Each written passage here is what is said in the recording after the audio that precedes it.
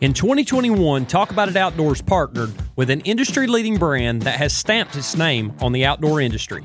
Cruiser Saddles in itself stands on perfection, and with every climb we make, we elevate ourselves above the rest. In addition to a support to our hunting journey, the men and women behind Cruiser believe in the same principles of life as us: faith, family, and the blessings of being better as they go in every sit.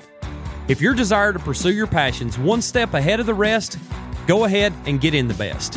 Check them out on all the socials or head over to their website at www.cruiser.com. That's CRUZR.com, and tell them the Talk About It Outdoors boys and Chasing Weekends sent you their way.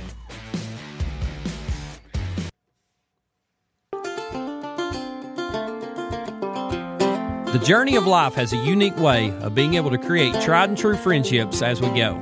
In forming those relationships, oftentimes good things come to follow. Talk About It Outdoors is proudly supported by Cal Hardy of Arrowhead Land Company.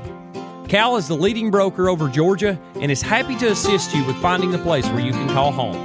With vast knowledge and an understanding of the ever-evolving real estate market and a unique old-school approach to everything he does, he exemplifies what it means to treat others like you'd want to be treated.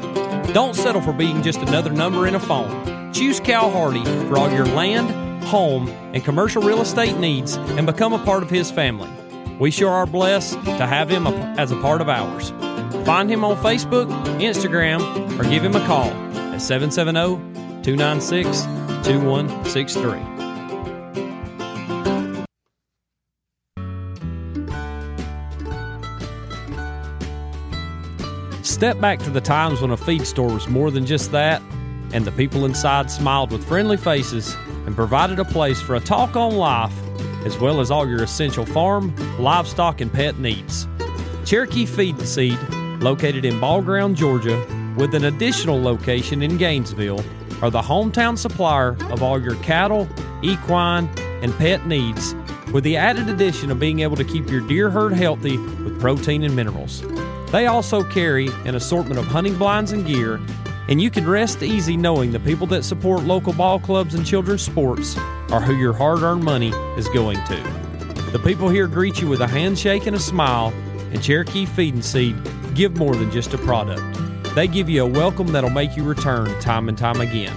Stop in next time you're in the area and tell them you're part of the Talk About It Outdoors family.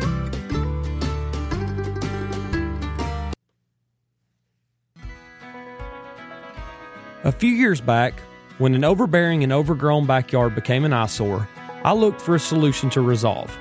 LRS Land Services created a stunning and complete transformation turnkey at an affordable price with their mulching services.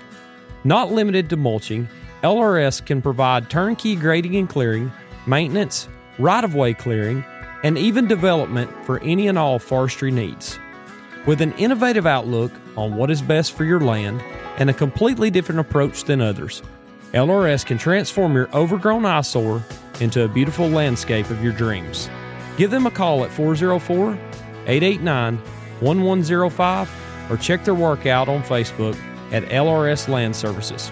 Logan and his team are ready to make your land brand new again.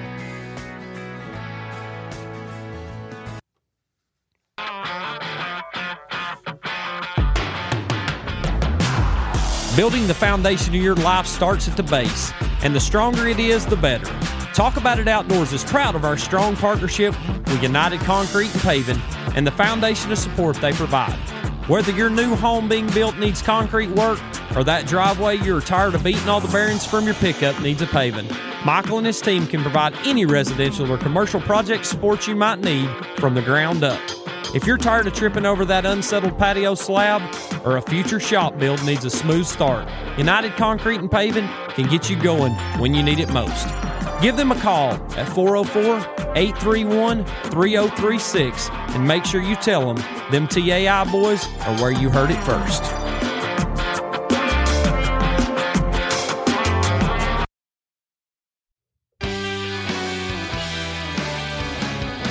All right, everybody, Talk About It Outdoors live in the Wilson studio. We got Hunter Young with us again tonight. Cody Watson's in the house, and as always, my main man, Nick Wilson's over here to my right. We getting ready to kick this thing off. We got a special guest, a guy that's probably the hottest name in turkey hunting right now, and he's coming on, and he's sure can talk about it, and I can't wait to hear it, so y'all stick with us. All right, everybody, live here with Nick. Nick, how you doing, man? I'm doing great. How about you, man? Man, I am fired up for this one. Y'all been talking about it for a while. I know you're excited. I know Cody's excited, as always. And as we said earlier, we got young Hunter with us here tonight. I always say young Hunter because he's young, but he used to be young, and now he's getting older. And so he's sitting over here across from me with the man's hat on his head himself, and I'm going to get right into it and welcome Dave Owens to the show. He's the host of the popular TV show Penn Hody Project. And Dave, we're glad to have you here with us, man. Hey, man, pleasure's all mine. Glad to join you guys.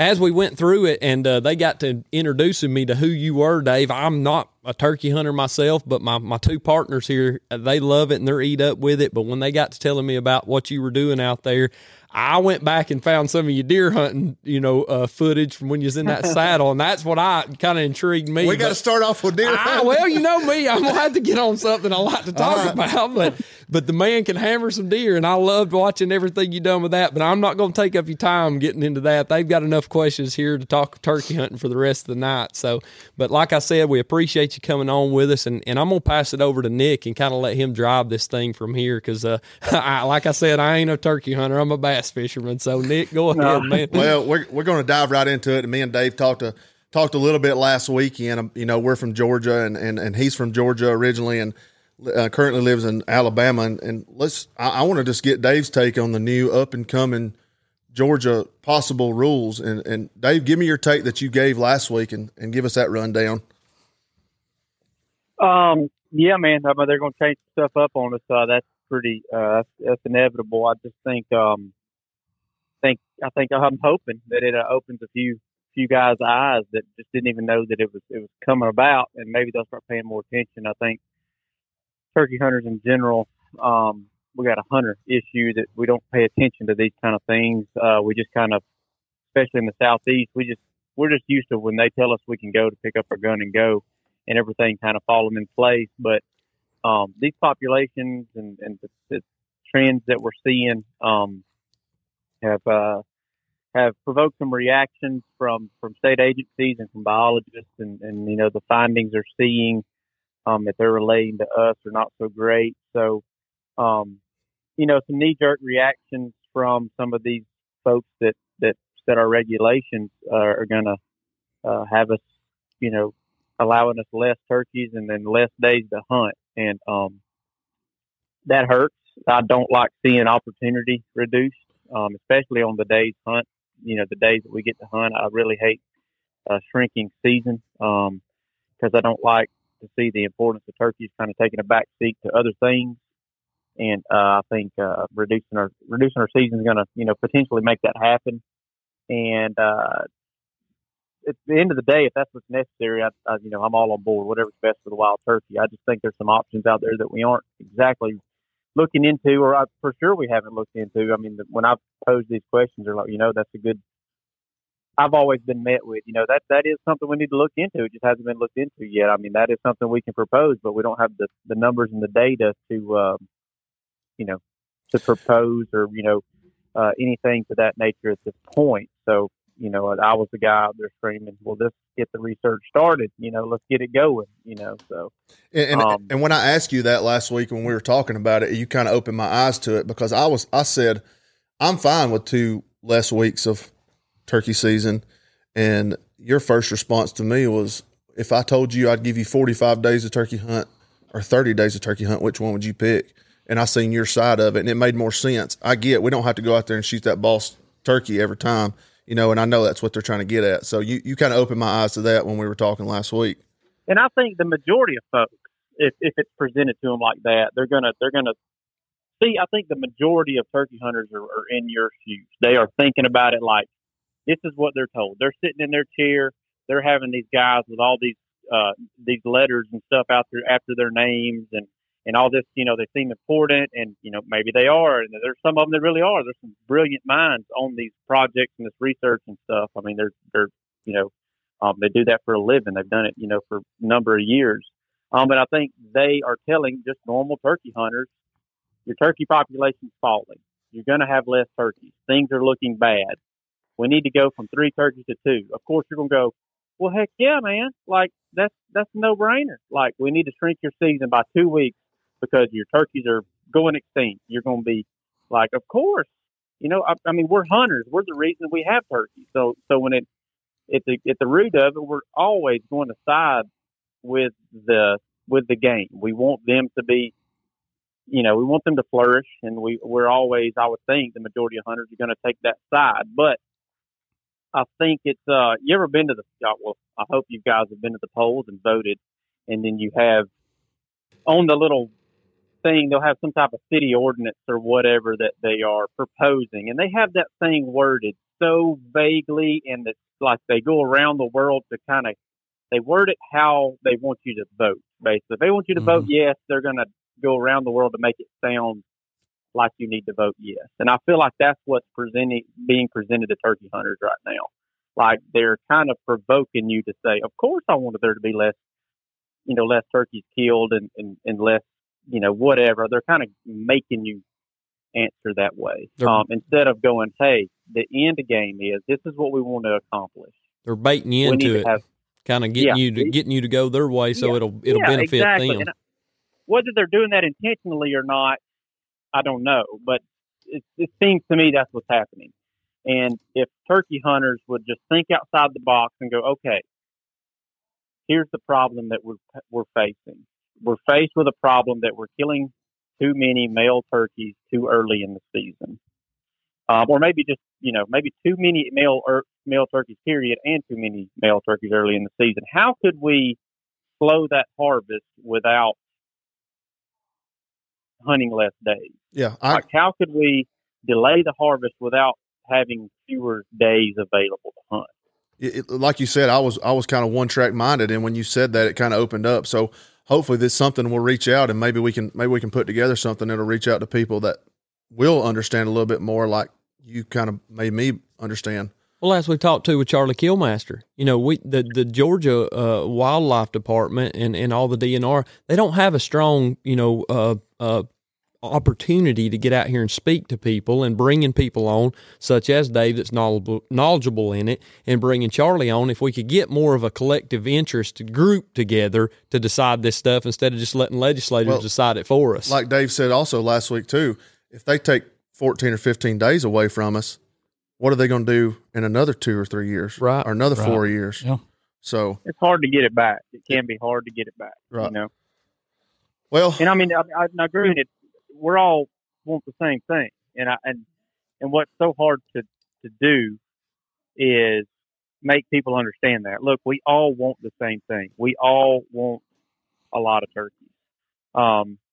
We just have to realize, I mean, there's so many things we need to consider, because some of these people have went out of state and hunted in these different states and had experiences out there and go, this ain't nothing like Iowa. Man, it ain't nothing like Missouri. That's right, because you're hunting Georgia. You're not hunting Iowa or Missouri. Yep. That's a completely different population dynamic when you go hunt those places. I would like to, you can go to Iowa and shoot one off a fence post almost. I mean, they're so plentiful, but is that the way you want Georgia set up, to where you get to kill, I think residents might be able to kill 2, but as a non-resident, you can kill 1 turkey, and you've got to pick a season. So you get 7 days to hunt and 1 turkey. The opportunities are just endless, but as far as, being able to hunt them with a legal tag, you get 1. I don't think anybody in the Southeast is going to sign up for that, Yeah. Yeah. And there's a lot of truth spoken in that. And we can go on politics all night, Dave. And I want to get into talking about your Pinhoti project. When you started that, did you imagine it would be what it is now? Definitely not. You're just a redneck from North Georgia with a camera, right? Absolutely, man. We're just turkey hunters, dude. I mean, we're just old country turkey hunters that loved it to the point to where it caused all kind of issues in life. But I was like, you know what? I thought people were out there were thirsty for something that was a little bit more realistic because I mean I was thirsty for it. I mean I just put myself. I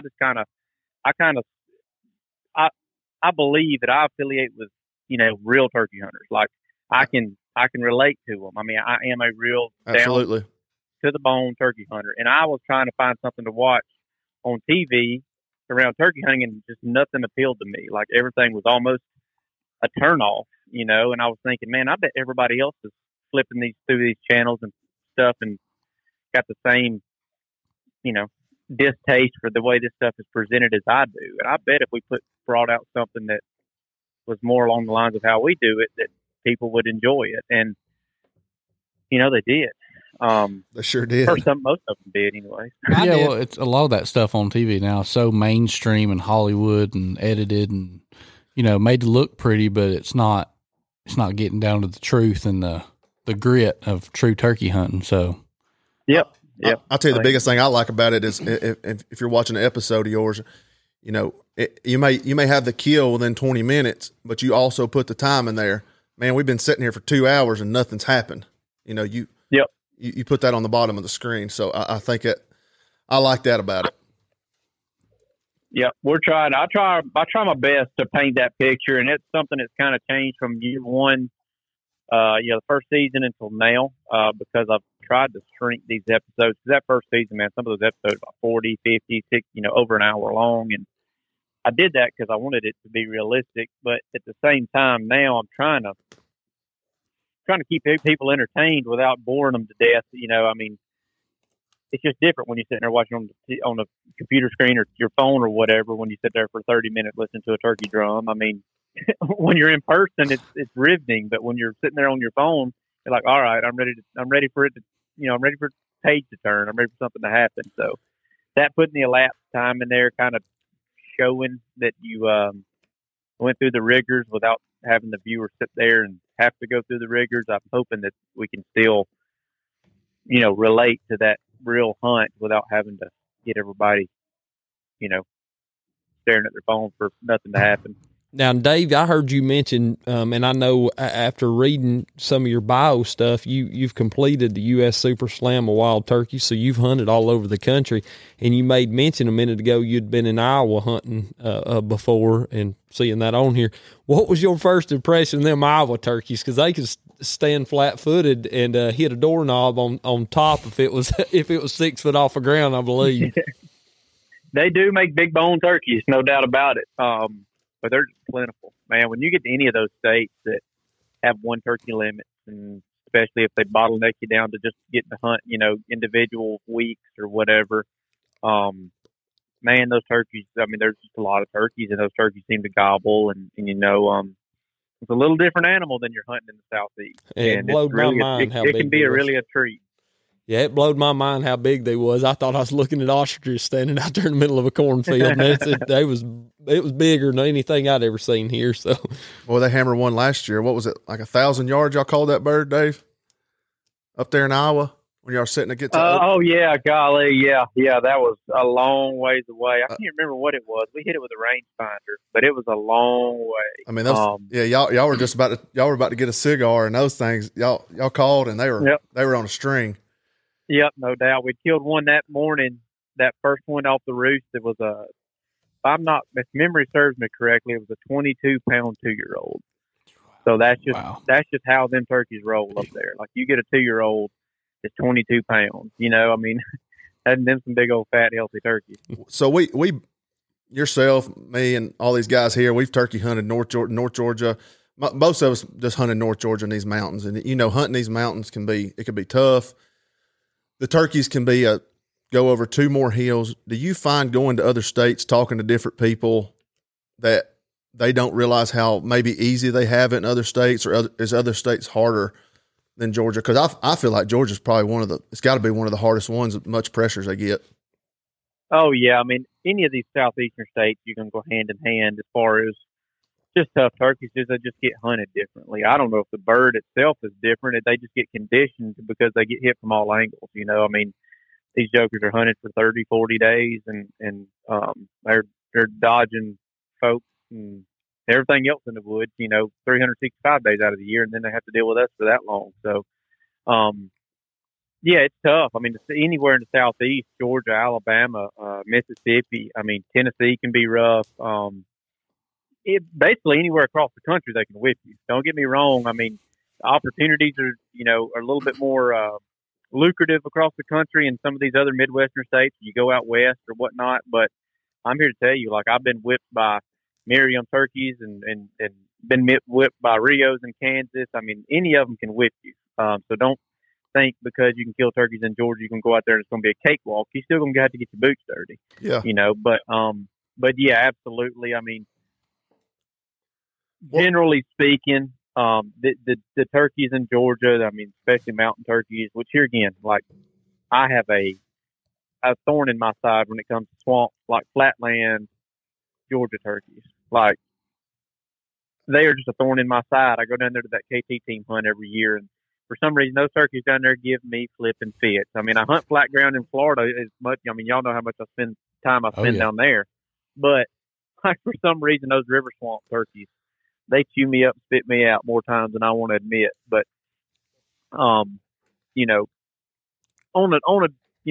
as like I started this whole spiel on, there's a general statement. Yeah, if you kill them in the Southeast, Georgia, Alabama, Mississippi, any of these states that are getting hunted real hard, these birds just have a few more tendencies that they've been conditioned to, that those birds in the Midwest or, other places just don't, because they just don't get hunted as hard. Before we segue too far away from it, you was talking about the KT, and that was kind of one of my questions, because actually I'm kind of flip-flopping back and forth watching episodes, but I finished the episode last night when you guys got down there last year and you got Mackenzie on that bird, man. You talking about emotional roller coaster. I was basically in tears sitting in my recliner last night watching that episode, and the way you worked that turkey there at the end, I have never seen nobody, go down in the bottom and try to bring it back. And I want you to kind of touch on maybe what's the upcoming for the KT for this year. And just maybe tell us a little bit about that. Like you said, I know they're a thorn in your side down there, but it seems like there's a lot of turkeys down there, but those guys have good property. They have some good dirt, and they manage it to impeccable standards for these guys. Nobody else hunts it. And they have a lot, just due to their involvement in the community and the message that they have, and they're just authentic characters. I mean, every one of those people are just so genuine. Give us a little rundown real quick, Dave, just so people know what that's about. KT Team is nonprofit. It takes disabled folks hunting, essentially. It's got folks that, may have hit a rough spot and thought that, their time outdoors was over, or possibly had never gotten outdoors, but it was, they're looking to use it as a way to kind of, I don't know, man, let's see some light at the end of the tunnel. I mean, the president, is Jason Beard. And I mean, Jason can move his head.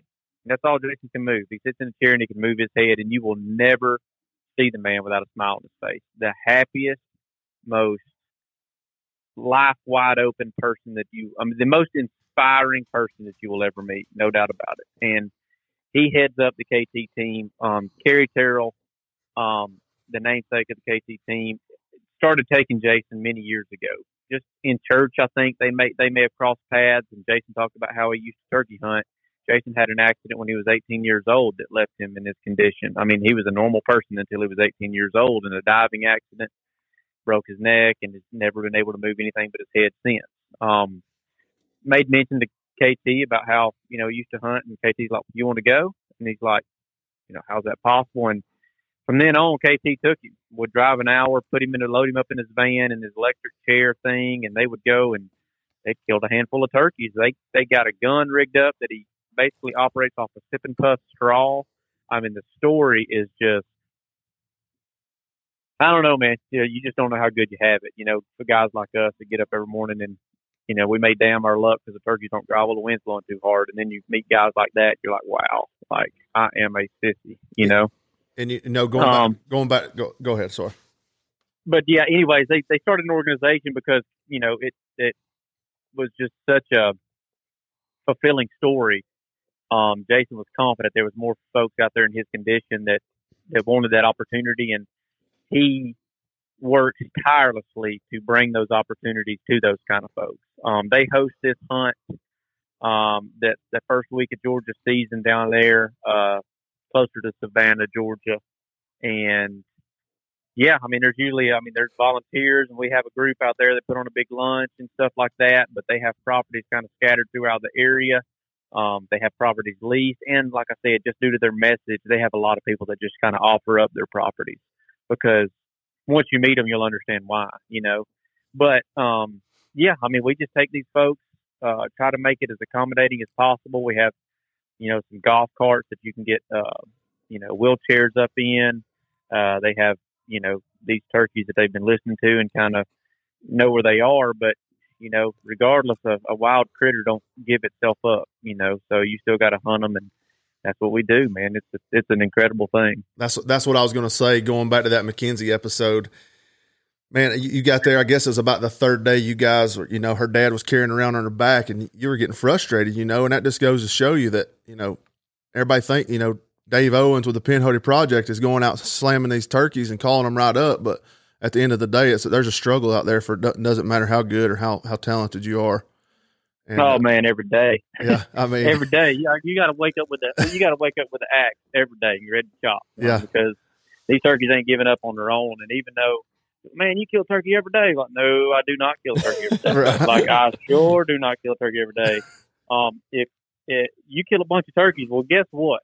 I hunt a bunch. That's right. Like, if you average it out, I ain't no better than the next guy on the list. I mean, if you really average it out, the time spent in the woods versus how many turkeys wind upside down, I'm par at best. So when you go out there and you've got the added difficulties of having someone who's not as mobile, having someone who's not used to, shooting a gun, having, just all those added challenges. Yeah, man. And it's tough. But man, when it comes full circle, and yeah, man, you'll see in that video how frustrated I got, because that was my third, maybe my third year down there, second or third anyways, but I could never make it come together, for one of those hunters. And I, exhausted all efforts, and with Mackenzie, we'd done had two really, really close calls. I mean, the first day, we yelped up a turkey in the middle of the day that just came storming right in. But, that can be tough for somebody that has limited mobility and just can't get a gun on them like, you or I can. We'll swing over there and shoot at him walking off. It's no problem. But for somebody like in her condition, you have to get that turkey to come up there and stand upright and be still. That's right. And then that very next morning, calling those three turkeys, after, what you were talking about, like I'd gotten them set up and the turkeys weren't gobbling, and I finally just got out and just walked over there to them. And they were about 250 yards away. I just walked over there to the dang turkeys, yelping at them, and then got right out of eyesight, and then started walking away from them, calling, and it broke them. It caused them to break, and then they started coming. So those turkeys came from over 200 yards and stood up out there at about 30 yards, but they just did not commit. We had like a little decoy out there or something, and that's what they needed to do. And I was a little bit mad at myself because the way I had situated her in like some deadfalls, she could have shot the turkeys if she would have been situated properly. I didn't have her pointed the right direction. And, I wouldn't. That's just the frustrations that come with that kind of stuff. Well, I wouldn't beat yourself up over it, man. As frustrating as it can be, you probably got a lot of weight on your shoulders. I wouldn't do it because you're doing a good thing by helping them out. And if we can help any of them out from over here doing this podcast, let's, tell them to reach out to us. We'll try to do what we can for them. Absolutely, man. Absolutely. They're good folks. Yeah. Dave, I had some questions about how you find places on a map. I know I was telling Nick about how I ate lunch with you up in Nashville, and your brother, he lives just over the mountain from me, and I talk to him all the time, and we talked about maybe getting a hunt up this spring if he's got a weekend or two. And I'm gonna try to do a grand school teachers. Do what? School teachers. The school teachers, they can't wiggle loose very much. That's what I was like, man. That's why school teaching was never going to work out for me. I was like, dude, as much as you love to turkey hunt, I said, a school teacher? But When you're traveling places, how do you find places on a map, or what do you look for when you're looking for a new place to go? Oh man, it's all going to be specific to the state, or not really the state, just the terrain. There's always going to be a limiting factor there, there's going to be a limiting factor or an efficiency factor, I guess I should say. When you come over here it's very east versus west, I guess you should say. If you're going to the east side, these turkeys over here, as far as habitat goes, they have things that they need in a lot closer proximity. Mm-hmm. So that, they'll, over 1,000 acres, they may be 20 little pockets where a turkey has its cover, it's water, it's food, loafing areas, everything they're going to want. There may be 20 of those in 1,000 acres here on the east side. On the west side, those turkeys may not have anything in 1,000 acres. They may cover, twice that in a day just to get all their resources. So, say on the west side, if you go out there and you're hunting like the plains, like Kansas or Nebraska or that kind of thing, a lot of times your limiting factor will be roost trees. So in the satellite imagery, I'll pick up creek bottoms that have big, what looks like big cottonwood trees, big creek bottoms. And, that's where I'll start. That's where I'll kind of pick a couple of those apart, especially if I can find a couple of them that come together. That's what's going to concentrate those turkeys. Flip-flop over here to the east side, where, like I said, 1,000 acres may hold 20 different areas that has everything a turkey might need. I'm going to look for efficiency in that type of situation, because we all know there's like 20 or 25 minutes at the beginning of the day, right as the sun starts breaking, that turkeys seem to gobble the most. Yep. What I try to do is find a spine ridge or a logging road, or just basically any avenue that's going to connect the most ground that I can possibly put my ears on in that 20 or 25 minutes, just to up my odds of finding the turkey on day one. So it's just a lot more efficient if you can find that spot and be there at daylight. And the first 5 minutes or 8 minutes, you're listening over. You got this spine ridge. Say the spine ridge runs east and west, and it's got these little fingers that jut north and south off that spine ridge. So if I walk to say one end of that spine ridge and climb off on the north facing, finger, and I listen over a big creek bottom on that side. 8 minutes into it, ain't heard anything. I can quickly walk back to the spine ridge, walk right on down, maybe 300-400 yards, drop off on the spine ridge on the south facing, and listen over a creek bottom on the other side. So therefore, I am listening over completely different terrain. I'm completely different creek bottom. So, what can you hear? You can probably hear a mile if you get on a good tall ridge. So basically, I've listened to a mile off of the north side, and I've listened to a mile off of the south side, and I can repeat the process. I may give them 8 or so minutes. If I ain't heard a turkey in 8 minutes, I may come back to spine, walk on down another 300 or 400, and then I'll pick the right, the north finger again. So basically, I'm just trying to be as efficient as possible. So in that 25 minutes, I can let my ears cover new ground every time I stop, and I can do it with, I'm not having to go down and cross a valley and cross a ridge. You're not killing yourself. Steep bluff. Exactly. You're being efficient with your legs so that you can capitalize on those 20, 25 minutes there that them turkeys are gobbling. Yeah, kind of segueing off that, when you're looking for these new places, because I know you do hunt everywhere and all different types of turkeys, does your calling style change, say, from when you're hunting an Eastern versus an Osceola or a Rio? Do you change up anything, or do you keep everything pretty standard? Or man, that's a good question. I got a lot of answers for that, but I haven't been. Well, I just didn't know if you're like, all right, this week I'm hunting Rios, out in Oklahoma or wherever it may be. Yeah, it's a fantastic question.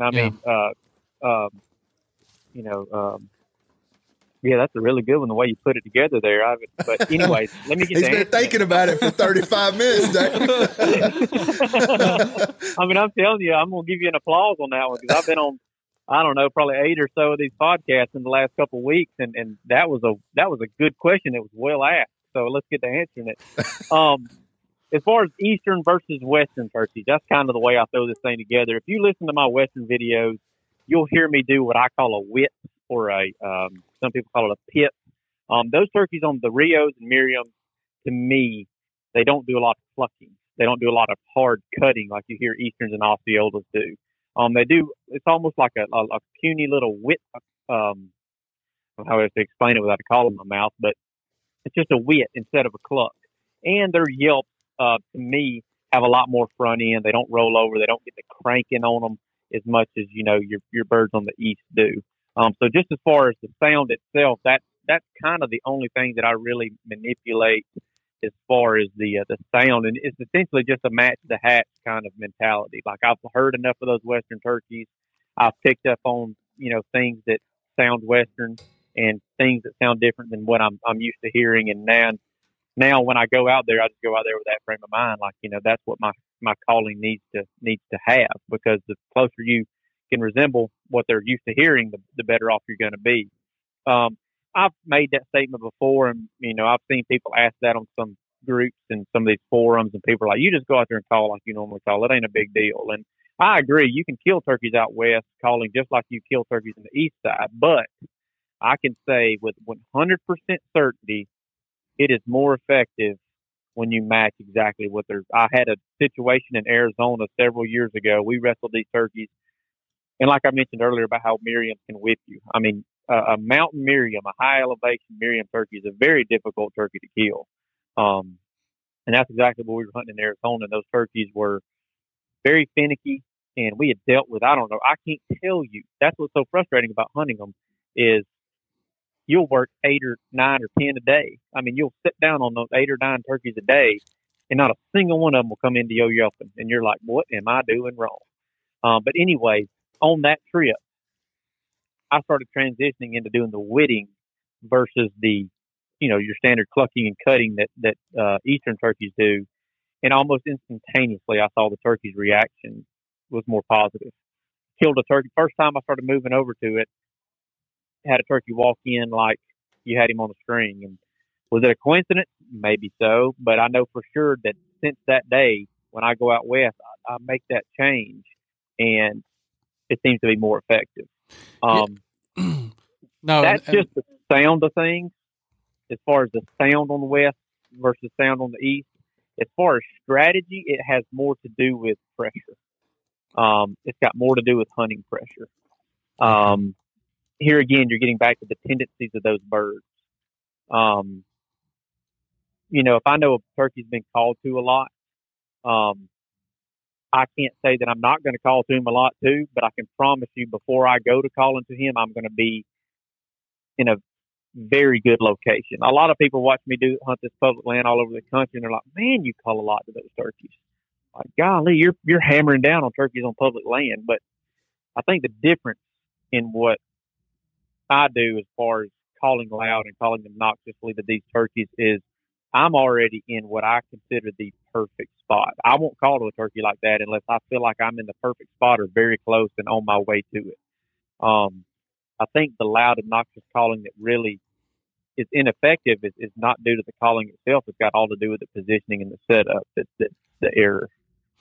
Yeah, and that's something that Nick and I have talked a lot about, and he's mentioned several times. He's, you know, we've kind of said that anybody that can call decent can call a turkey, but if your setup is wrong, that's where setup is key, and that's what we've kind of focused on, trying to focus on. And that's one of the biggest things if you watch Dave on his shows is even if he goes in there and finds that bird, he'll be back in there the next morning right up in his house. He knows where he's going to be. I mean, that you do your homework on that. You may not go in there and call in the afternoon, but you find out where he lives and you get right in there on him. And that comes with experience, being able to hear a turkey, you know, hear him from a few hundred yards off, you know, maybe a day before the season or whatever, or maybe that morning. And it just takes you, you know, y'all hunt North Georgia. You may hear a turkey and it may take you 3 hours to get around there and get where he's at. You know, I mean, there is no straight line point A to point B in North Georgia. So you got to go up, down, side, up, over, you know. So being able to walk into where he was and have a look at it and go, okay, yeah, I can see why he was here. And it would make sense if he roosted on this side and pitched down to here. It makes sense if he, you know, he stayed over here more. You know, you can just look at the area and kind of get a feel for what the turkey should do, how he should react, and how he should use that terrain, because they're always going to use the terrain to their advantage. So being able to look at that and see what's going to happen before it happens is just an experience thing, and it's a huge advantage. But going back to what you said just a second ago, yeah, I don't care how sweet your yelping is. you in the wrong spot, brother, you as good as dead, That's because right. they ain't gonna, they ain't gonna come to the wrong spot. So I heard you say on a podcast the other day, I don't remember which one it was, Dave, but you're talking about basically an eastern turkey is only going to travel so far if he's walking away from you. If you're hunting a western turkey, he's got a lot more ground to cover. I know a guy that might be going out to South Dakota to hunt some black hills. If you were to hear a turkey there versus Georgia, and he were to be walking away from you, what's a good advice you could give somebody going out there to hunt a turkey like that in those high elevations? find another one. I've heard you say that too. So yeah. Because here's the thing about hunting Merriam's out west like that is, and I've said this before too, but like the difference in Eastern over here, when you call to him and yelp to him, he may listen to you, may not be that interested, and probably won't gobble. That's just fine. You'll go right on down the ridge. You'll never know he's there. Merriam turkey will gobble at you in that situation. I mean, he will gobble at you and give two craps about coming over there and checking you out. He don't care what you're doing. He just gobbles. So then you know he's there. So then you got to develop this whole big plan on how you're going to kill him. And that turkey could care less about coming to you, or care less about your calling, care less about it. It just seems like you'll find, say, out of 7 or 8 of those turkeys that you get to gobble, one of them will be interested. You know what I mean? So it's like a turkey out west, those Merriam turkeys, a lot of times, they'll gobble at you and walk away from you just as happy as they will gobbling coming to you. Do they have anything with them? No, I mean, heck no. They'll be all by themselves a lot of times. I wouldn't believe it if I've watched it, but I have watched these turkeys gobble at me and walk dead away. I mean, you can get in some of those clear cuts out there in Black Hills where they've done some thinning and whatnot, and get on one of them ridge tops and have a chase a turkey for 3/4 of a mile. And this may sound real specific because it is. And you may chase one 3/4 of a mile, and it's like you run 400 yards and you yelp at him, and he's 400 yards away. You run that guy he knows ain't running 400 yards, Dave. Yeah, I can tell you. Yeah, that guy he knows ain't gonna be able to keep up with it. So are they pretty good about coming back to their location? If you get there early season, the birds are flocked up, because we see this on a very small scale on the east side, how, early season our birds will still be flocked up to some point. And then later in the season, they'll be broken up into smaller family groups, or possibly you'll find those gobblers by themselves. Out west, it's that, except on a large scale over a large expanse of property. So if you go early season, you may spend days without hearing a turkey trying to find them. But then when you find them, you may find a group of 75, 100 birds. And then you've got to figure out how to kill one turkey with that many eyes looking at you.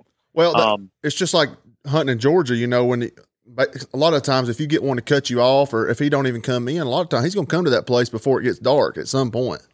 So yeah, a lot of times the curiosity will get them. Yeah, because if they gobble, they liked what you said and they were somewhat interested. They may be entertained by another hen at the moment or whatnot, but they heard what you had to say and they liked it. That's why they gobbled. It's a Merriam and a Rio, just kind of the same.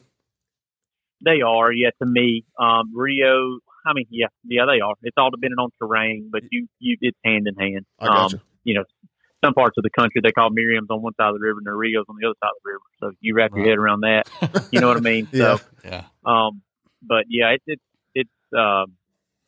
I've had the birds, the hens, the Rio hens. To me, I've got into a situation where Rio hens seem to be really antisocial. I mean, all hens can be at certain times, but to me, there's been certain situations like early season trying to hunt those Rios where they're flocked up, and you always try to aggravate that boss hen, try to get her to come. And I've just sit there and watched them hear a yelp and turn around and walk dead away with a pace that nobody else can keep up with. But I mean that can be true for any of them. But yeah, I think for as far as strategy and stuff like that, it's kind of hand in hand with Rios and Merriams, all terrain specific. Dave, when you say early season, like what certain times are you talking? Like at the very beginning of when the season opens, wherever you're at, or like what's the dates? Yeah, you're thinking. Yeah, well, I mean, as y'all know, dates can be a little bit subject to change, all due to how the spring is rolling. If it's an early spring, if it's an early spring, opening day may be in about the middle part of the, breeding cycle. So your birds maybe broke up a little bit more than normal. But if it's a cold spring, late spring, you could be hunting winter turkeys almost. So it's all relative to how the spring is running, whether it's running a week or two behind or, whatever, but typically if you're talking about Western turkeys, that first until May, and even sometimes the second week of May until 5th, 6th, 8th of May, those turkeys are still going to be pretty bunched up, in my opinion. A lot of those states open about that third week of April, or right there at the end of April. That first part of the season there, they're pretty flocked up usually. But I mean, here's another thing: when you go out west, the turkey numbers are, when you find them, they're usually pretty dense. So it can be very difficult to find a turkey alone out there. It's not.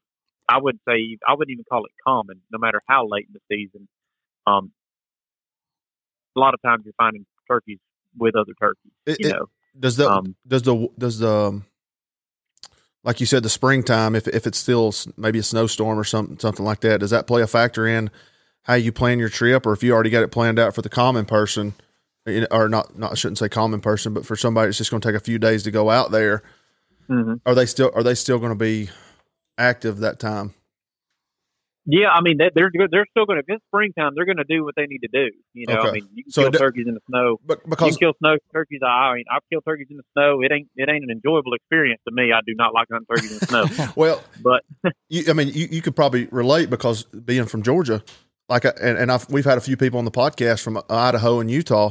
They said turkeys out there are gobble when it's 10, 15 degrees, and that just don't seem real to a Georgia turkey hunter only. Because if it gets below 30, as a lot of times they may gobble one time, and that's usually about it for them around here. So they're definitely different when you put your hands on one and you start.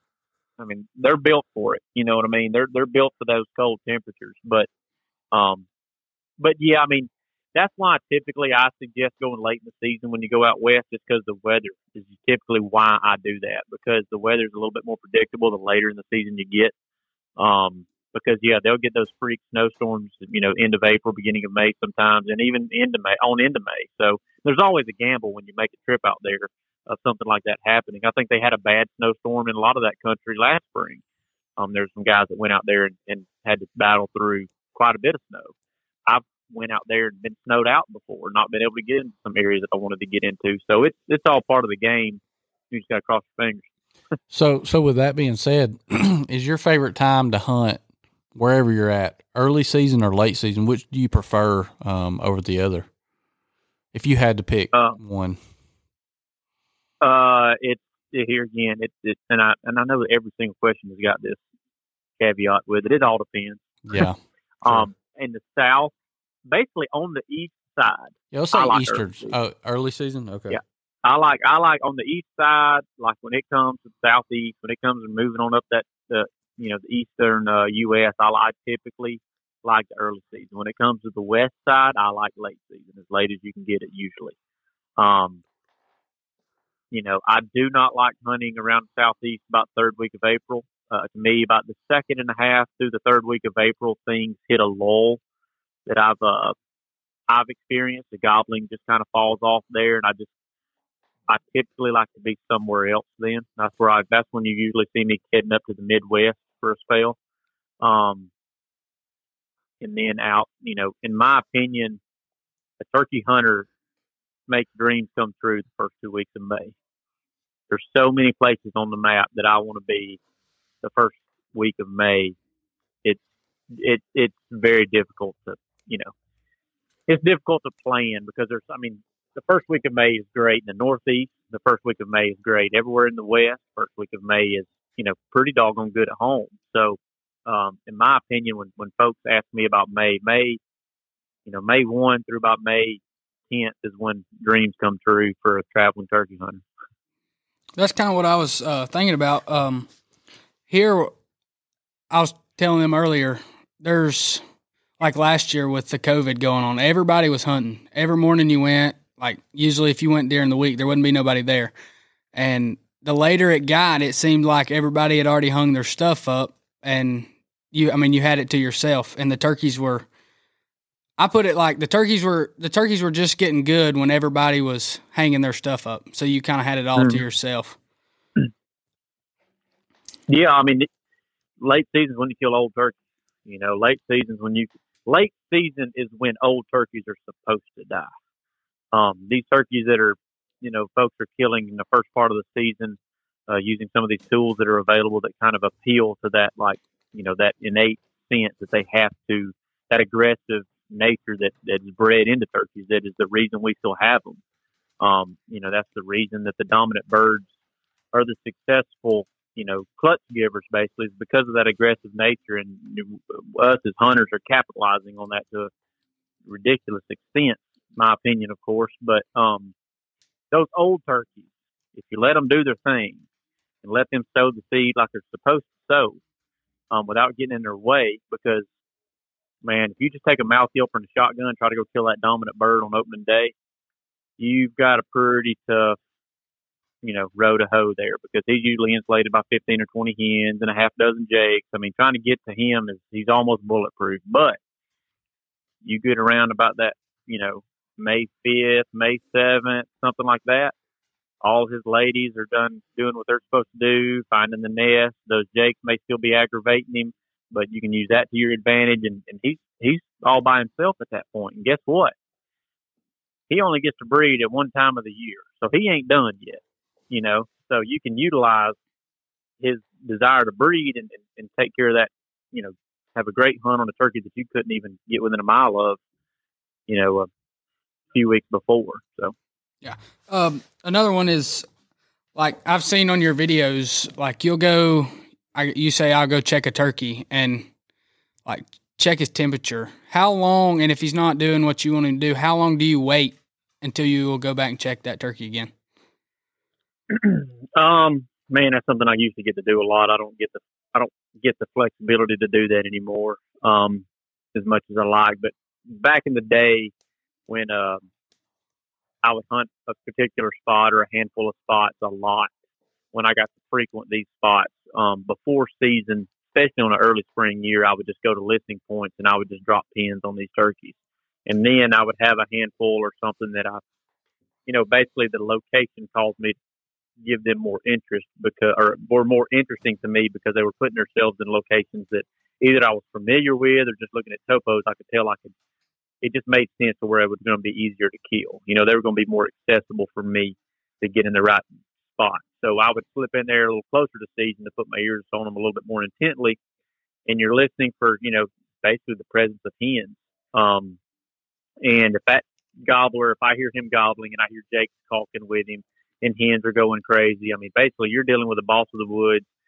You're probably dealing with, 15, 18, 20 turkeys inside the woods.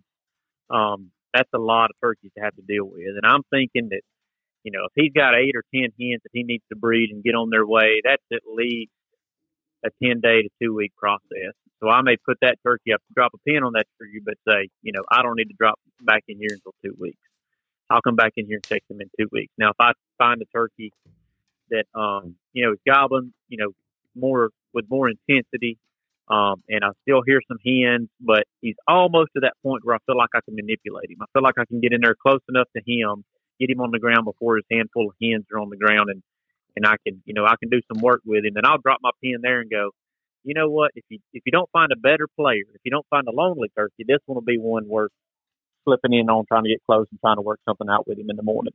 Of course, we're all looking for that turkey just gobbling his full head off, and you can't hear any hens with him, and he's just going from ridge top to ridge top, screaming his guts out because he's all by himself. Those are just a little bit harder to find. So, I hope that answers the question. Yes, sir. So, something that I don't see you do much, Dave, and I don't even know if you do it at all or like it or not. Do you gobble much at turkeys? And if you do, is that like a last resort?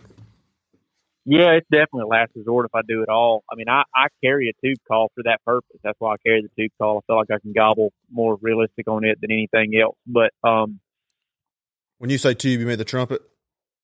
No, it's a tube call. It's a little hollow device, a few inches long, that a reed stretched on one end. Oh yeah. I know what you're talking about now. Yeah. Yep. I'll carry a tube for gobbling. I'll cut on it and yelp on it and stuff too, but typically there's a reason I've got it is to gobble on. And I don't use it. I always have that option in my pocket, but I usually resort to Jake yelping and I do fighting purrs and stuff to kind of, if you're gobbling, you're kind of going for either that jealousy or that aggression factor for the turkeys. And I can usually accomplish that with the Jake yelping and the fighting purrs and stuff. And that typically comes ahead of the gobbling. I'm gonna tell you what, when you do that fighting purr with that mouth call, it's about the most impressive thing I've ever heard. I don't know if you get complimented on that much, but and that's kind of a last resort for me, which I do it with a pot call and 2 sticks, but and which is probably the old school way. But man, when you do that, I do it. when you do it with that mouth call, that's something else. We aren't all as good as Dave. I've tried. I've listened to him in Nashville every year, and I still can't sound like. There's a reason he's got that trophy with his name on it. Yeah. But Dave, if you had, this is kind of just a off the wall question. If you had only one diaphragm call as far as a cut goes, what would your go-to cut be? I'm a ghost call man. Like Okay. Ghost calls. Ghost cut is me. You'll be hard pressed to find a different cut in my mouth for sure.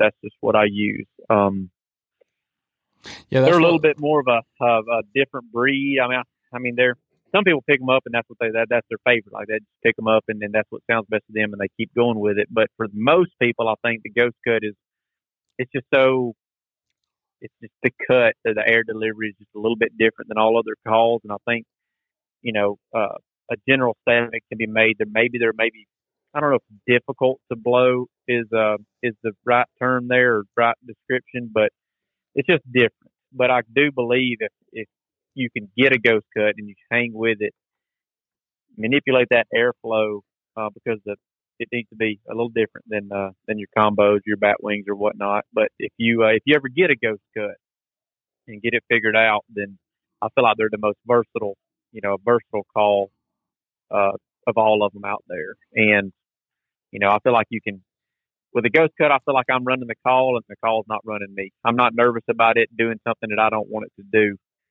Squeaking and peeping and all that kind of stuff. that's the only 2 you sell on your store, right?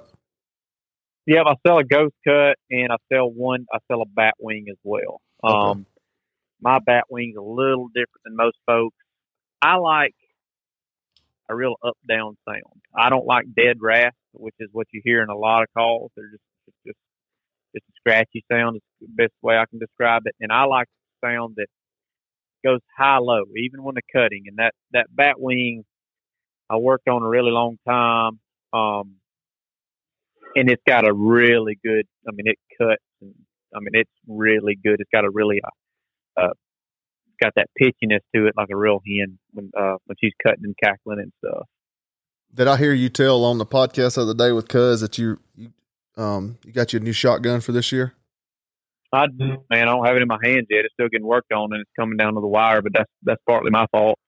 But I do. I hope it's going to be half as good as the one I've been carrying the last several years. But another 20, I'm assuming, right?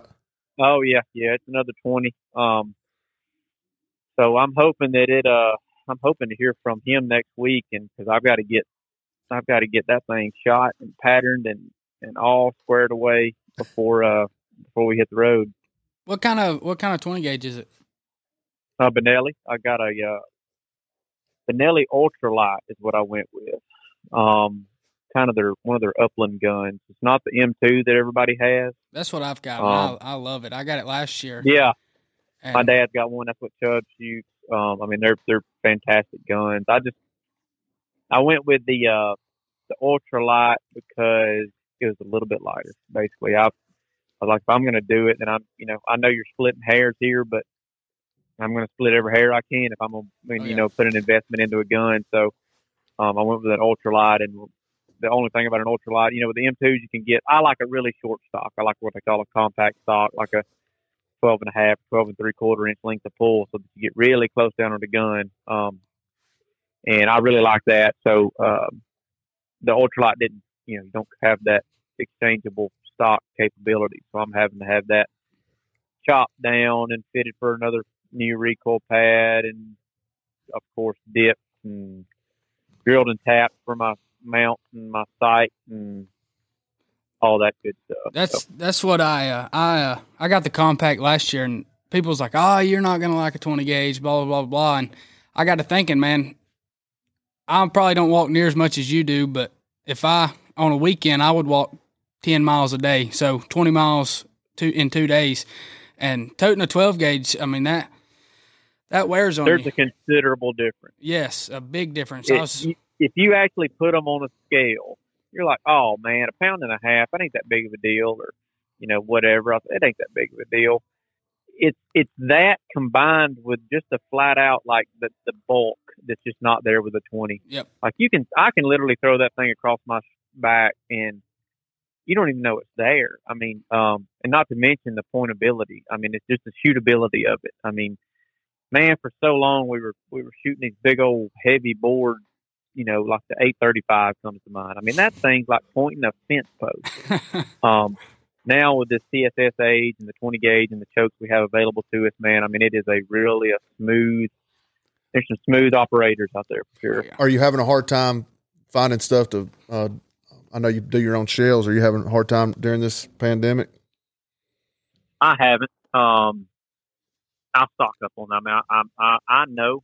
I have been around this game long enough to know yeah. if you do all that type stuff in July.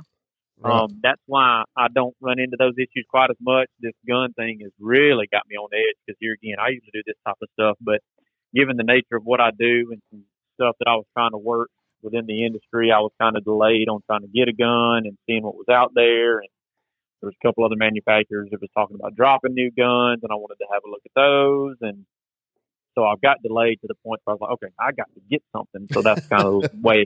And then it did take me about 3 weeks to find the gun that I ended up with. So once I had finally just said, okay, this is what I'm going to settle on right here, I almost never got it in my hands. But as far as like the shotgun and stuff, the shells or reloading supplies and stuff, when they came in stock many years ago, when I found what I like to shoot, then buddy, I bought enough of it to where it should last me the rest of my lifetime. So I heard that. Hey Dave, I was wondering from a Georgia boy I've only ever hunted turkeys in Georgia, but this year will be the first year that I'm stepping out of the state. I'm actually going to Illinois, and I just want to know, because you've been to all of them, what is your top 5 states? They don't have to be in order, but if you could only pick 5 states to hunt, what would those 5 be? Man, that's a tough question. I love, and the more you go to different places, the more you're going to like different places, but yeah. It comes down to what kind of turkeys I like to hunt. I like to hunt Eastern turkeys. So that is,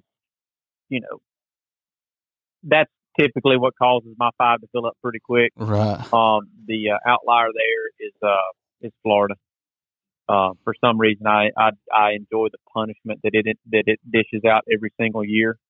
I love Osceola turkeys. I love their quirkiness. I love their demeanor. I love the reputation, the mystique they have living in those swamps and being hunted by big cats and everything in the world. So I love hunting Florida. But my list would have to start with Georgia, just because cut my teeth in North Georgia mountains, and that will always be home. Hardwood ridges, hard gobbling turkeys. I mean, those 16-pound turkeys up in those mountains gobble harder than any country. I mean, any bird I've been able to find in the country. I mean, they just do. There's just something about it. They just do. So Georgia would be first. Florida would definitely be in the list. As far as Alabama's right there with Georgia. I mean, it's just the same terrain, same birds. Mm-hmm. So Georgia, Alabama, Florida. Shoot, if there was 2 more, man, I'd have to throw another. Shoot, man, I don't even know. There's so many good ones. Like Indiana's just a phenomenal state. Okay. Just treated me so well. The hardwoods are so freaking pretty. Turkeys gobble like crazy. And you've got to throw something like Washington State or one of those Miriam states in there to where you can go hunt the big timber. You can go see the scenic views. The hunting is available. Some of the states get kicked out just due to the difficulty in getting there and the hoops you have to jump through. Like Hawaii. Hawaii's a beautiful place. really crazy hunting turkeys on a volcano, but just the distance and everything that's involved in traveling out there kind of souls a little bit of it, Yeah, no, I hadn't honestly ever thought of Hawaii. I hadn't put that in my category, so that's really interesting for sure. Yeah, they've got them. If you were if you were going to tell anybody some tips, like if someone was going to try to attempt the slam, the 49, what would be a tip that you would give them? I'll just tell you what I've seen with the folks that are truck chasing it. That really is, and I was guilty of this as the next guy. Is everybody gets in a hurry for some reason, and I have no idea why. Because let me promise you, once you finish it, they don't give you a trophy. There is no, nobody running around with big checks to come sign them and give them to you because you completed it. So I don't know why these guys are running around trying to do this stuff and I don't know. Maybe it's just what drives them. I'm not here to judge. I don't need to judge anyone, for what they do. But if you're going to chase it, slow down. I made some statement a while back that people kind of clung to that was, don't just run through the state and take a sip. Stop and take a drink. Enjoy what the state has to offer. Enjoy what the bird lived in. Enjoy its surroundings. Just slow down. Take a sip. Take a sip and take a drink of the state. Don't just run through there, murder a turkey, throw him in your vest and leave. That was, and I did that in a handful of places, and I made sure that I went back to those places because I always felt a little bit weird once I left and realized what I had done. So slow down, but after that, it's just going to be persistence. There's going to be days when you're on a roll and you can go to this state and you kill one, you go to the next state and you kill one, you go to the next state, you kill one. Then there's going to be those states that you walk into, you've experienced bad weather, you find yourself in a place that was just void of turkeys for some reason, and it takes you 5, 6, 7 days to find birds. So persistence is the main, time. Essentially, time is going to be the main ingredient for success, no matter what you try to do. And you can't buy more time, unfortunately. So the time you have, spend it wisely. All righty. How many states you got on the map for 2021, Dave? Oh man, I don't even know about a final number. It's always I'm always winging it. I said this year I was going to have a more rigid schedule, but I don't. Just counting offhand, thinking of the states that I will probably go to that I have. Obviously, there's Georgia, Alabama, Florida, Mississippi, Tennessee. I know those. Possibly Arkansas, definitely Louisiana, definitely Kentucky.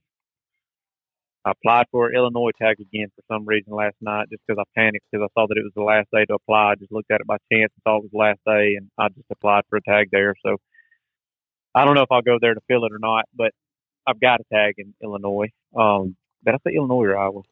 You said Illinois the first time. Okay, yeah. It was you applied Illinois. you applied for Iowa? Yeah, I did not apply for Iowa. I meant to say Illinois. So I did that because I thought I might be close when I was hunting Kentucky. So that's 9. And then I know I'm going to be hunting Arizona this year, and Colorado and Utah are on the schedule, tentative. I'm going to have to, there's potential that I will show up in those places before the folks that I'm going to hunt with are going to show up. So the potential is there to hunt New Mexico again. So I don't know how many that ended up being there, but that's kind of what spring looks like as of right now. You gonna get to hunt with your buddy down there in Mississippi? What's his name? Hunter. Yeah, he's a nut, ain't he? Yeah, he's a loose cannon. You gotta watch. That joker got engaged last year on opening weekend turkey season. Yeah, how crazy is that? I saw that video. I thought, boy, he's done it now. Yeah, man. He was walking off, and I was watching bolts and screws fall out of his ears. I thought, he's got something loose in there. Dave, what about Lonnie Mabry over here in North Georgia or Cherokee County, right here? We're next to where we're recording at. What about old Lonnie that you can tell us? Man, I'm plumb ashamed. that I hadn't been over to see Lonnie in the last couple of years. I'm plumb ashamed. I used to go over there to talk to him for, you don't sit down with Lonnie for less than 4 or 5 hours. That's what I told these boys. I said I need to take y'all over there to get y'all a pot call or a box call. I said, but don't make no plans afterwards. Yeah, I mean, you're gonna have to sit down for a minute, eat before you go, kind of thing. But yeah, I'm plumb ashamed I hadn't been over to talk to him. I moved west, and it's got to be more of a pain to get over there just due to logistics. But I shouldn't use that as an excuse. I need to get over there and see Lonnie. Good man. I mean, they don't make people like Lonnie anymore. There's very few of those guys left, and we need to cherish them. Those folks like me, that had the ability to know folks like him. Younger generation of turkey hunters will never get to know folks like him. They'll only know folks like me, who is, in my opinion, about 50% of what those kind of guys that were brought up to hunt turkeys when there was very few turkeys, and brought up to hunt turkeys with paper maps, and brought up to hunt turkeys that they couldn't use the GPS on their phone. I mean, those kind of folks just don't exist anymore. The technology is just here. So yeah, man, I sure wish I need to go pull up a chair. Ain't no doubt about it. If you come that close, though, yeah, you better drive right across the street. Come across the street, and we get you over here, and we really talk about it. And if you need a place to stay now, if you come that close, I know it's a long drive back. We can put you up. We might have an Eastern tide out over here also. So. But no, Lonnie's a good guy, and I know he's pretty well known around the industry too. And I know a lot of people from out of state, and I know one thing about him: he will not ship a call. He will not. I mean, he wants you to come up and run a call, and I mean, how admirable is that? I mean, a guy could probably make no telling how much money shipping calls around the country, but he won't ship one. And I mean, there's something to be said about that. I mean, I bumped into him a couple times. Last time I spoke to Lonnie, I guess it was up at the Unicoi Call Maker show year before last, and he was up there just trolling around. He likes to play turkey calls and likes to talk about turkey, so that was the place for him. And yeah, I mean, he's just always been a class act. I mean, from day one, just you can see turkeys in his eyes. I mean, just somebody that just loves it. I mean, end of story, just loves it. You told me that you kind of, when you met him, you brought a bunch of wing bones over, or a bunch of wings over here. He made you some wing bones. Do you still carry one of those? Absolutely. Well, I don't carry the wing bone itself. As a matter of fact, I'm looking at it right now. It's sitting on the shelf right here below a turkey fan that I have, a decorative thing I've got pinned up right here. I've got one of his wing bones there. But yeah, I have a handful of his wing bones. I carry that dang trumpet now, so I was so nervous with the wing bone that I was going to crush the thing. But I carried it for I don't know how many miles. No doubt about it. Killed some turkeys with that thing, and I was fairly certain would still be up and clucking if it wasn't for that wing bone. But yeah, I cherish those calls that I've got from Lonnie. I've got, I don't know, maybe a suitcase full of them. But yeah, he's salt of the earth. I know Drew got a bunch of them made when he got married, is what Lonnie told me. Yeah, So. that's one of the ones I got in that suitcase I was talking about. Drew had Lonnie make all his groomsmen's gifts were turkey calls that Lonnie built for us. Yeah. Whenever you talking about decorations, when you were just talking about that call, what do you do with all of your fans and beards and spurs and stuff like that? I drive Courtney crazy with them. Surely not. Hey, she's got a few in that collection. I have Tupperware containers full of turkey fans because I can't make myself throw one away. So I did. If y'all follow the pages, I had a freezer full of turkey fans, and we were moving, and Courtney was raising cane. And I was like, what am I going to do with these? Because I'm not throwing them away. Like, I cannot throw one away. I just can't make myself do it. And I was like, you know what? I wonder if somebody would want these, if they need them for something. So I made a little, and Lord, people was like wanting them. I shipped, I don't know how many of them things out to folks. And as a matter of fact, I still got a handful more to ship out to folks. I need to get off my butt and do it before season gets here. But, yeah, I shipped a bunch of them out. I've got some in Tupperware containers. I've got decorative stuff. I've got some I mentioned a story just a while ago about Arizona and about when I started whipping at turkeys and watched one come unglued and come straight to me. I have that turkey's fan right here on a plaque with that tag, because he was just a giant Merriam turkey, big old white tip turkey, and so I've got a handful of them. The fans and the capes, I like to tape them out all the way down their back. I've got, I don't know, a couple dozen of them hanging up around the house in the workroom there and stuff. And like I have a lot of them, like I said, in Rubbermaid containers, just sitting in storage, because I can't make myself throw them away, and I'm sure I'm going to use them for something one day. Is what I keep telling myself anyway. Did you notice when you came over to Lonnie's, Dave, when in the back, you open his door? And he's opened the doors up for me before. Yeah, yep. And you go in that door, and that big old rope of beards and spurs is hanging down through there. That's pretty amazing. Yeah, and then you go around the other side of that shop, and he'll open the doors up where he's drying his wood up in the top part there, and he's got all those capes that are hanging there. Yep. So he's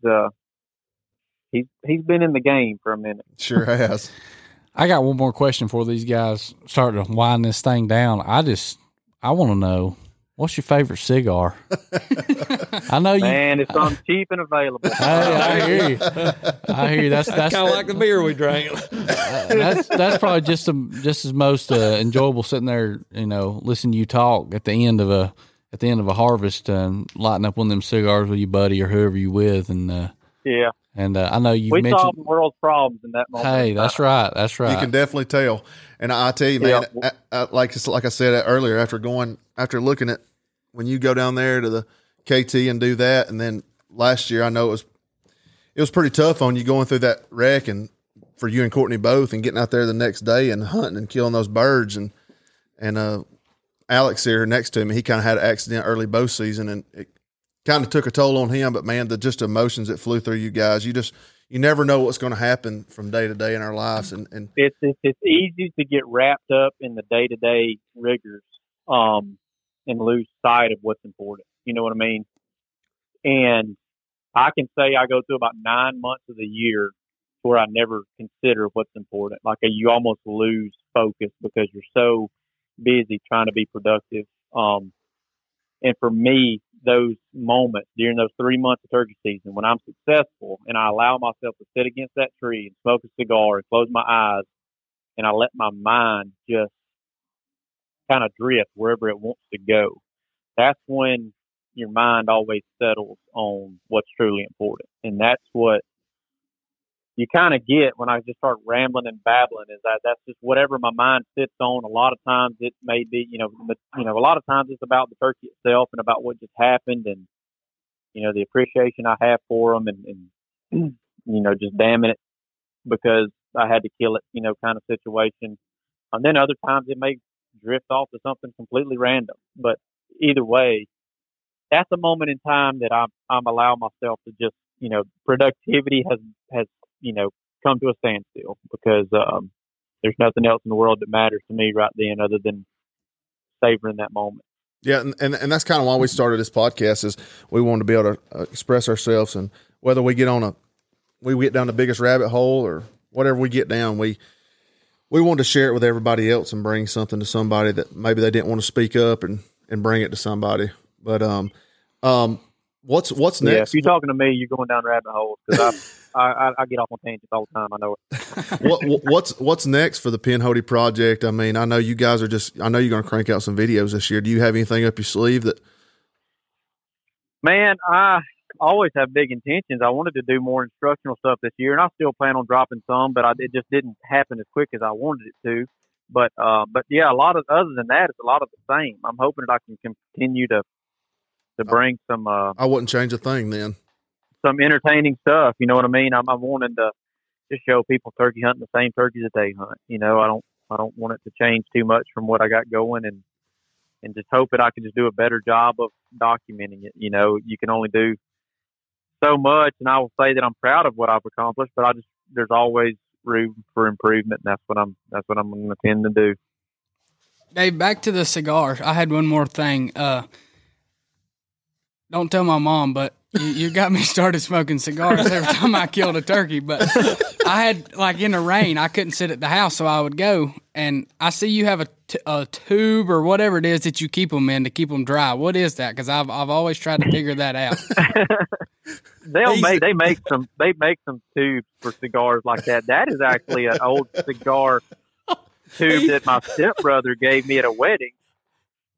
I was in his wedding, and he gave cigar to everybody, and it was in that tube, and I just held on to it, and I don't know how many miles that thing has traveled with me, come to think of it, but it looks like it's been run over. It's dinged and dented and whatever. I probably need to look at replacing it, but yeah, it's just, cigar slides down in there, it's got a little cap on it, it stays dry. Maybe my mom won't be watching this, but every day. He's 19, Dave. He is old enough to smoke. And he's still in high school. No, he's 21 now. I forgot about every day I look for something. I'm like, dang, I wonder what I could put a cigar in to keep it from getting wet.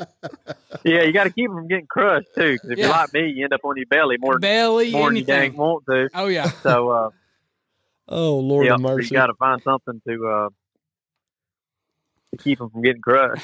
Well, Dave, we have absolutely. I always kind of end this with a two kind of heartfelt questions, I guess, if you want to say however you want to say it. But I'm going to ask you two questions as we're kind of wrapping this thing up. What's a piece of advice you might share to a youngster and an adult, coming up and maybe turkey hunting or just day-to-day outdoors in life that you could share? Oh man,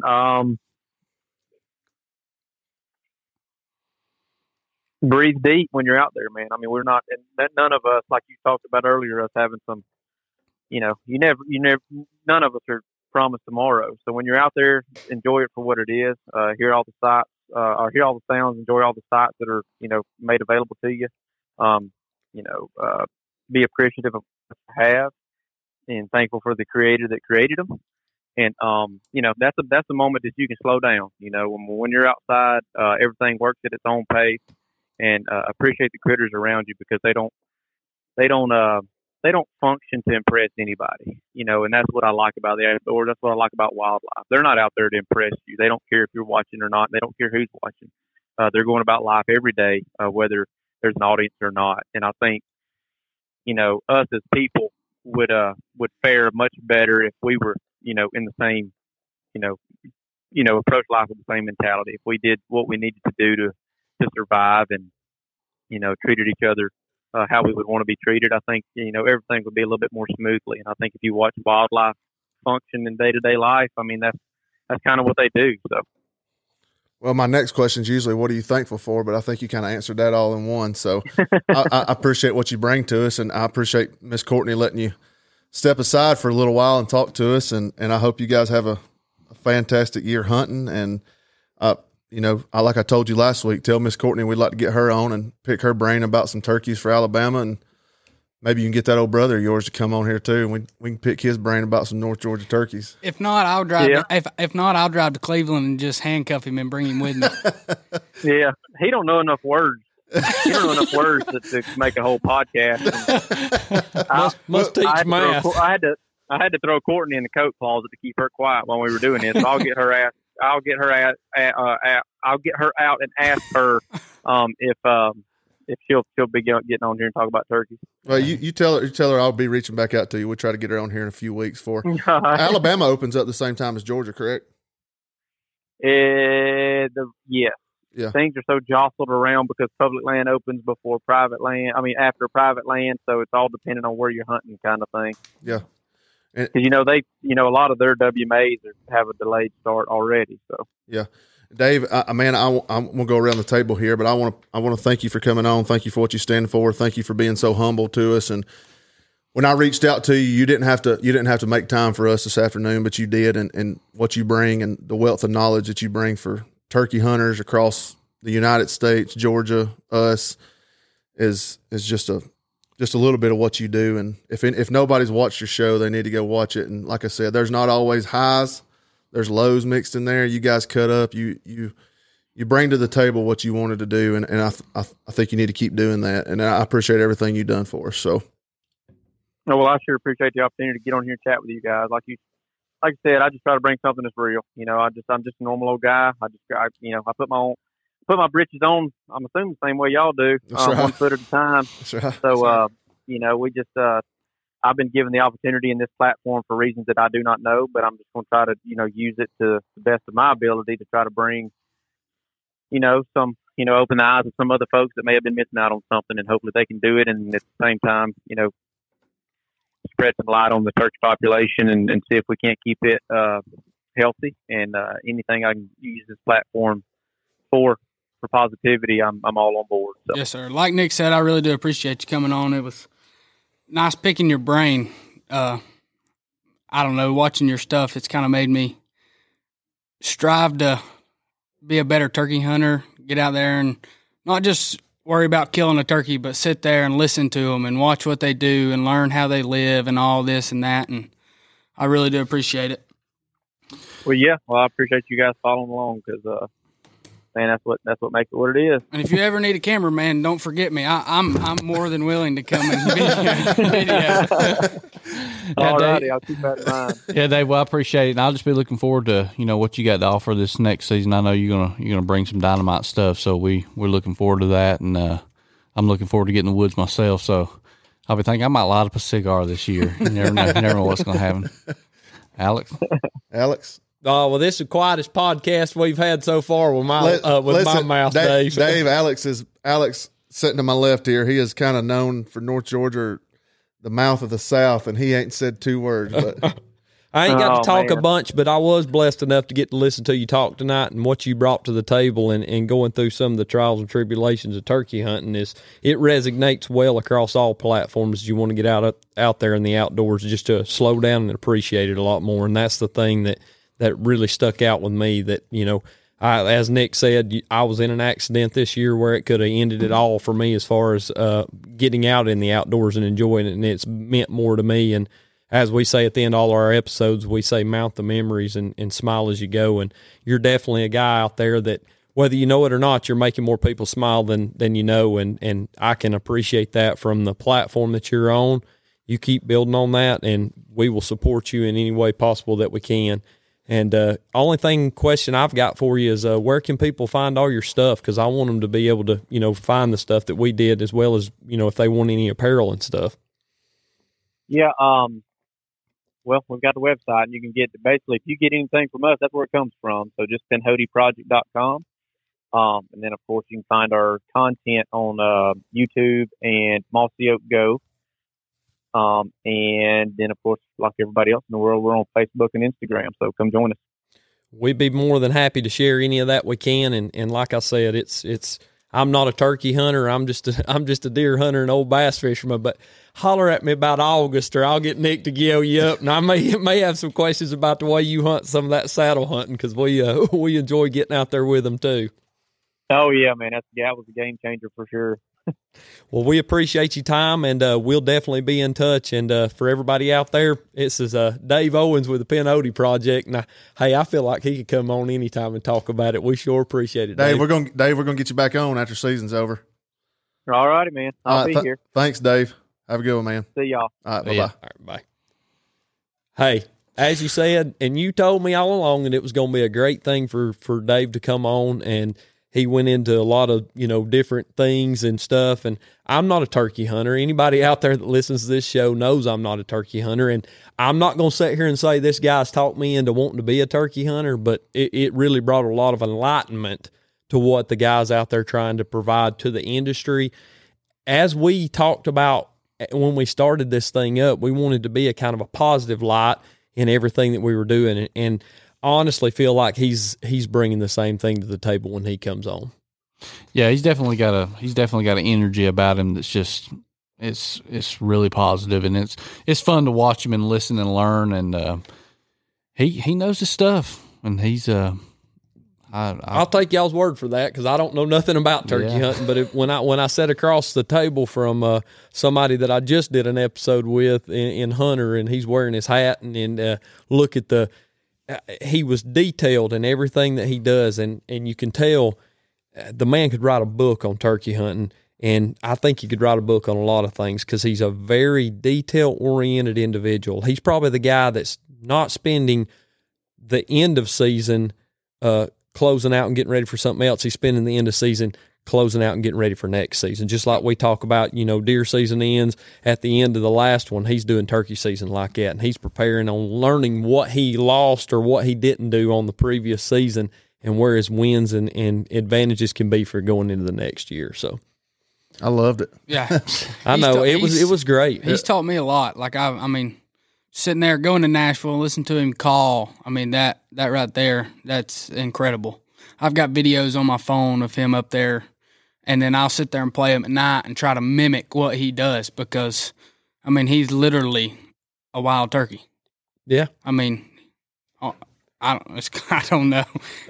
It's cool. I mean, it was neat to listen to somebody with his knowledge, and what he carries throughout the whole country. Yeah. I mean, dude, he dropped some big states. He's traveling all over the place doing it. But the funny thing about it is, dude growed up right here next door. Right next door. I mean, he was a small town guy just like we are right here in Cherokee County, Georgia. There's no telling how many times myself or Hunter's dad or any of these Cody hunting up in North Georgia, we've passed. Maybe we've even hunted the same bird. Yeah. We not even know it. And that's what's He's cool. probably killed it. Yeah. Yeah, probably. More the guy likely. that caught it away from us is Yeah, probably that was him. That was him for sure. Well, but he brings a different approach to a lot of things he's doing, and I think he's a conservationist more than anything else. Absolutely. And I think he's wanting to do something that nobody else out there is doing. He's wanting to do kind of like what we want to do. He wants to bring it back to the little guy. Yeah. Give it to that little guy out there. Let him tell those stories. Let him, carry and resonate. I've been getting a lot of grief for that word too, by the way. It's resonate, not resignate. I don't say it right, but we understand you. Yeah, exactly. So, and anybody out there that's not following along with anybody with him on his social media platforms, go find him. If you don't know where the links are at, just pay attention to all our social media stuff. We'll tag him, we'll drop him, and continue to support him because I think he's doing a good thing. So, Hunter, it's been an honor and a privilege to have you here tonight. You're a young kid, at 19-year-old, you've got your whole life ahead of you, but your passion and drive for what you do and how you carry yourself, just keep doing that. You better stay off them cigars, though. You're going to turn green. And your mama's going to whoop your butt when she hears that. But Maybe she won't find out. But, yeah, I really do appreciate y'all giving me the time, letting me come on. It's been a pleasure. I had a blast. Listen to Dave and then learn. I mean, I always said the day I stopped learning about a turkey is the day that I'll quit hunting. Yeah. I mean, you can't ever. Well, I told Alex when we got in touch with Dave that if we was going to have anybody come down here and say it was going to be you. So yeah, he did. He said it soon. He's like, "Hey, Hunter's coming." I was like, "Hey, I'm good with that. Bring him on." He texted me and he's like, "Do you?" I said, "There ain't no do you." I said, "I'll be there. Don't worry." I said, "You tell me what time and the date," and I said, "I'll be there." Well, it was definitely the quietest I've been in all the episodes, but you didn't have to. You didn't have to talk to Dave. No, Dave's going to talk to you. Yeah, and he's going to teach you something. Absolutely. Whether it was talking about turkeys or anything else, that's the one thing that I could see really clearly when you hear him speak. People listen. Well, like Nick said too, I mean, just like all these guys, he didn't have to take time out of his evening, to come on and talk to us for however long he did, and it was an hour and a half. Yeah, it just goes to show how humble of a guy he is, and how willing he is to help out and teach and I mean, he's a busy man. I mean, he was busy when we called him. Oh, he was. Yeah, we had busy on the working. He was working, getting him leg striped for writing the wrong check for Friday night. So, but that was good. I sure appreciate it very much. Nick, you got anything you want to close it out with? I do encourage y'all, if you're free, y'all need to get up there to the NWTF. It's something to see. I mean, to get in there and listen to them guys. I mean, everybody in the outdoor industry's there. It's a cool place to be. But so anybody that's not supporting NWTF, they need to get on board. Oh yeah, it. Yep. I'm good. I'm tickled to death with that episode. Hunter, anything you want to drop before you leave out? I don't think so. Let's come on springtime. How many weeks to fly down? What is it? What is it? Old Cuz said. Cuz Strickland. Yeah. Countdown to the fly down. Hey, shout out to Cuz. Maybe we can get him on here one of these days. Where we at? About 5 weeks? Yeah. Getting something close, like yeah. that. It's pretty close. 5 weeks, 5, 6 weeks, something like that. Golly, them bass be going on bad then, son. Cody, anything you want to go over before we close it out? A lot of fun tonight. Well, and as we went through it all, it's been a great evening getting to talk with him, and it just reminds you want to slow down a little bit and appreciate it a little more, because it's been a very interesting journey to get to this point. When we started this podcast, I wouldn't have imagined we would have had some of the people we've been blessed enough to talk to. No, but it just goes to show you. They're just like us. Yeah. I mean, they just want to, enjoy hunting, enjoy everything they're doing. And that's the fun thing about it to me, is to get these guys on. And they might be a little bit more busy. They're absolutely busy. Anybody in the outdoors is going to make time to talk. And most people in the outdoors like to talk. Yeah. And it's like O'Neill said, fishermen like to talk a little bit more because hunters can't. But Dave, he could sit there and talk to us all night. And I hope that we can get him back on as it goes through the season, maybe find out what his wins and losses were at the end of season, and find out what, some of his tips to carry into next year. And then we could talk. Hey, I could talk deer hunting with him. I'm telling you, that joker is a hammer when it comes to deer too. So I'm excited for that. But we've got a great lineup still ahead of us for the next few weeks. Absolutely, y'all stay tuned, because I can promise you one thing: I might have been quiet tonight, but there's gonna come a time in the near distant future I ain't gonna be so quiet with some of the stuff we got going on. So let's wrap this thing up, man. That was a great episode. It was, and as I said, I appreciate everybody for tuning in tonight. Hunter, once again, I appreciate you for coming down. Dave Owens, I appreciate you for coming on. And as we go, we'll continue with this, and hopefully y'all enjoy what we're doing. If you got any questions that you want us to ask in a future episode, be sure to send it over to us. We didn't get a pump your brake moment. I'm sorry for anybody out there that was waiting on it, but some of these guys, I just can't get a moment in edgewise to throw it at them. And but we'll carry on with it as we go. So as always, we appreciate you. And remember, smile as you go, and don't forget, mount the memories.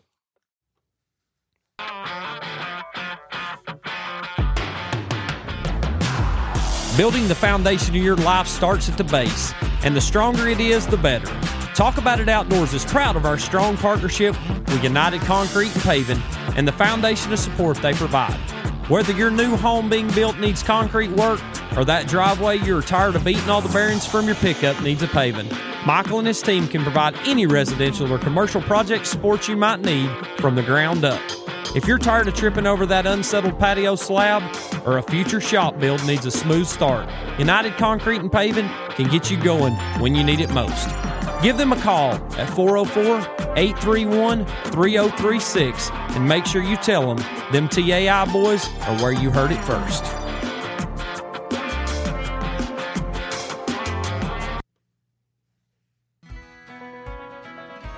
A few years back, when an overbearing and overgrown backyard became an eyesore, I looked for a solution to resolve. LRS Land Services created a stunning and complete transformation turnkey at an affordable price with their mulching services.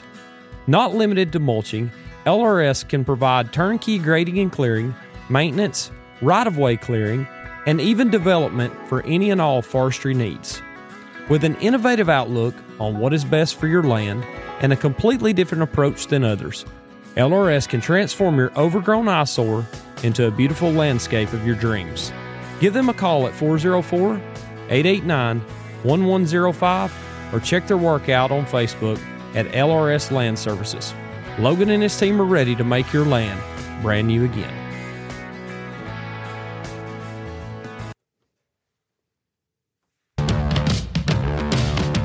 Are you in need of a decluttering barn or garage slap full of stuff you just don't need? Or is your construction site needing a dumpster? Give our buddy Tony at Georgia Junk and Dumpster Rental a call. With services ranging from junk removal to roll-offs, Georgia Junk is here to help with any and all removal needs. If it's time to get that parking spot back or the boat needs a place inside, Tony and his team can surely assist. Servicing Cherokee, Cobb, Bartow, and surrounding counties, give them a call at 404-406-3501 or check them out on Facebook at Georgia Junk. Clean up the yard in short order with Georgia Junk.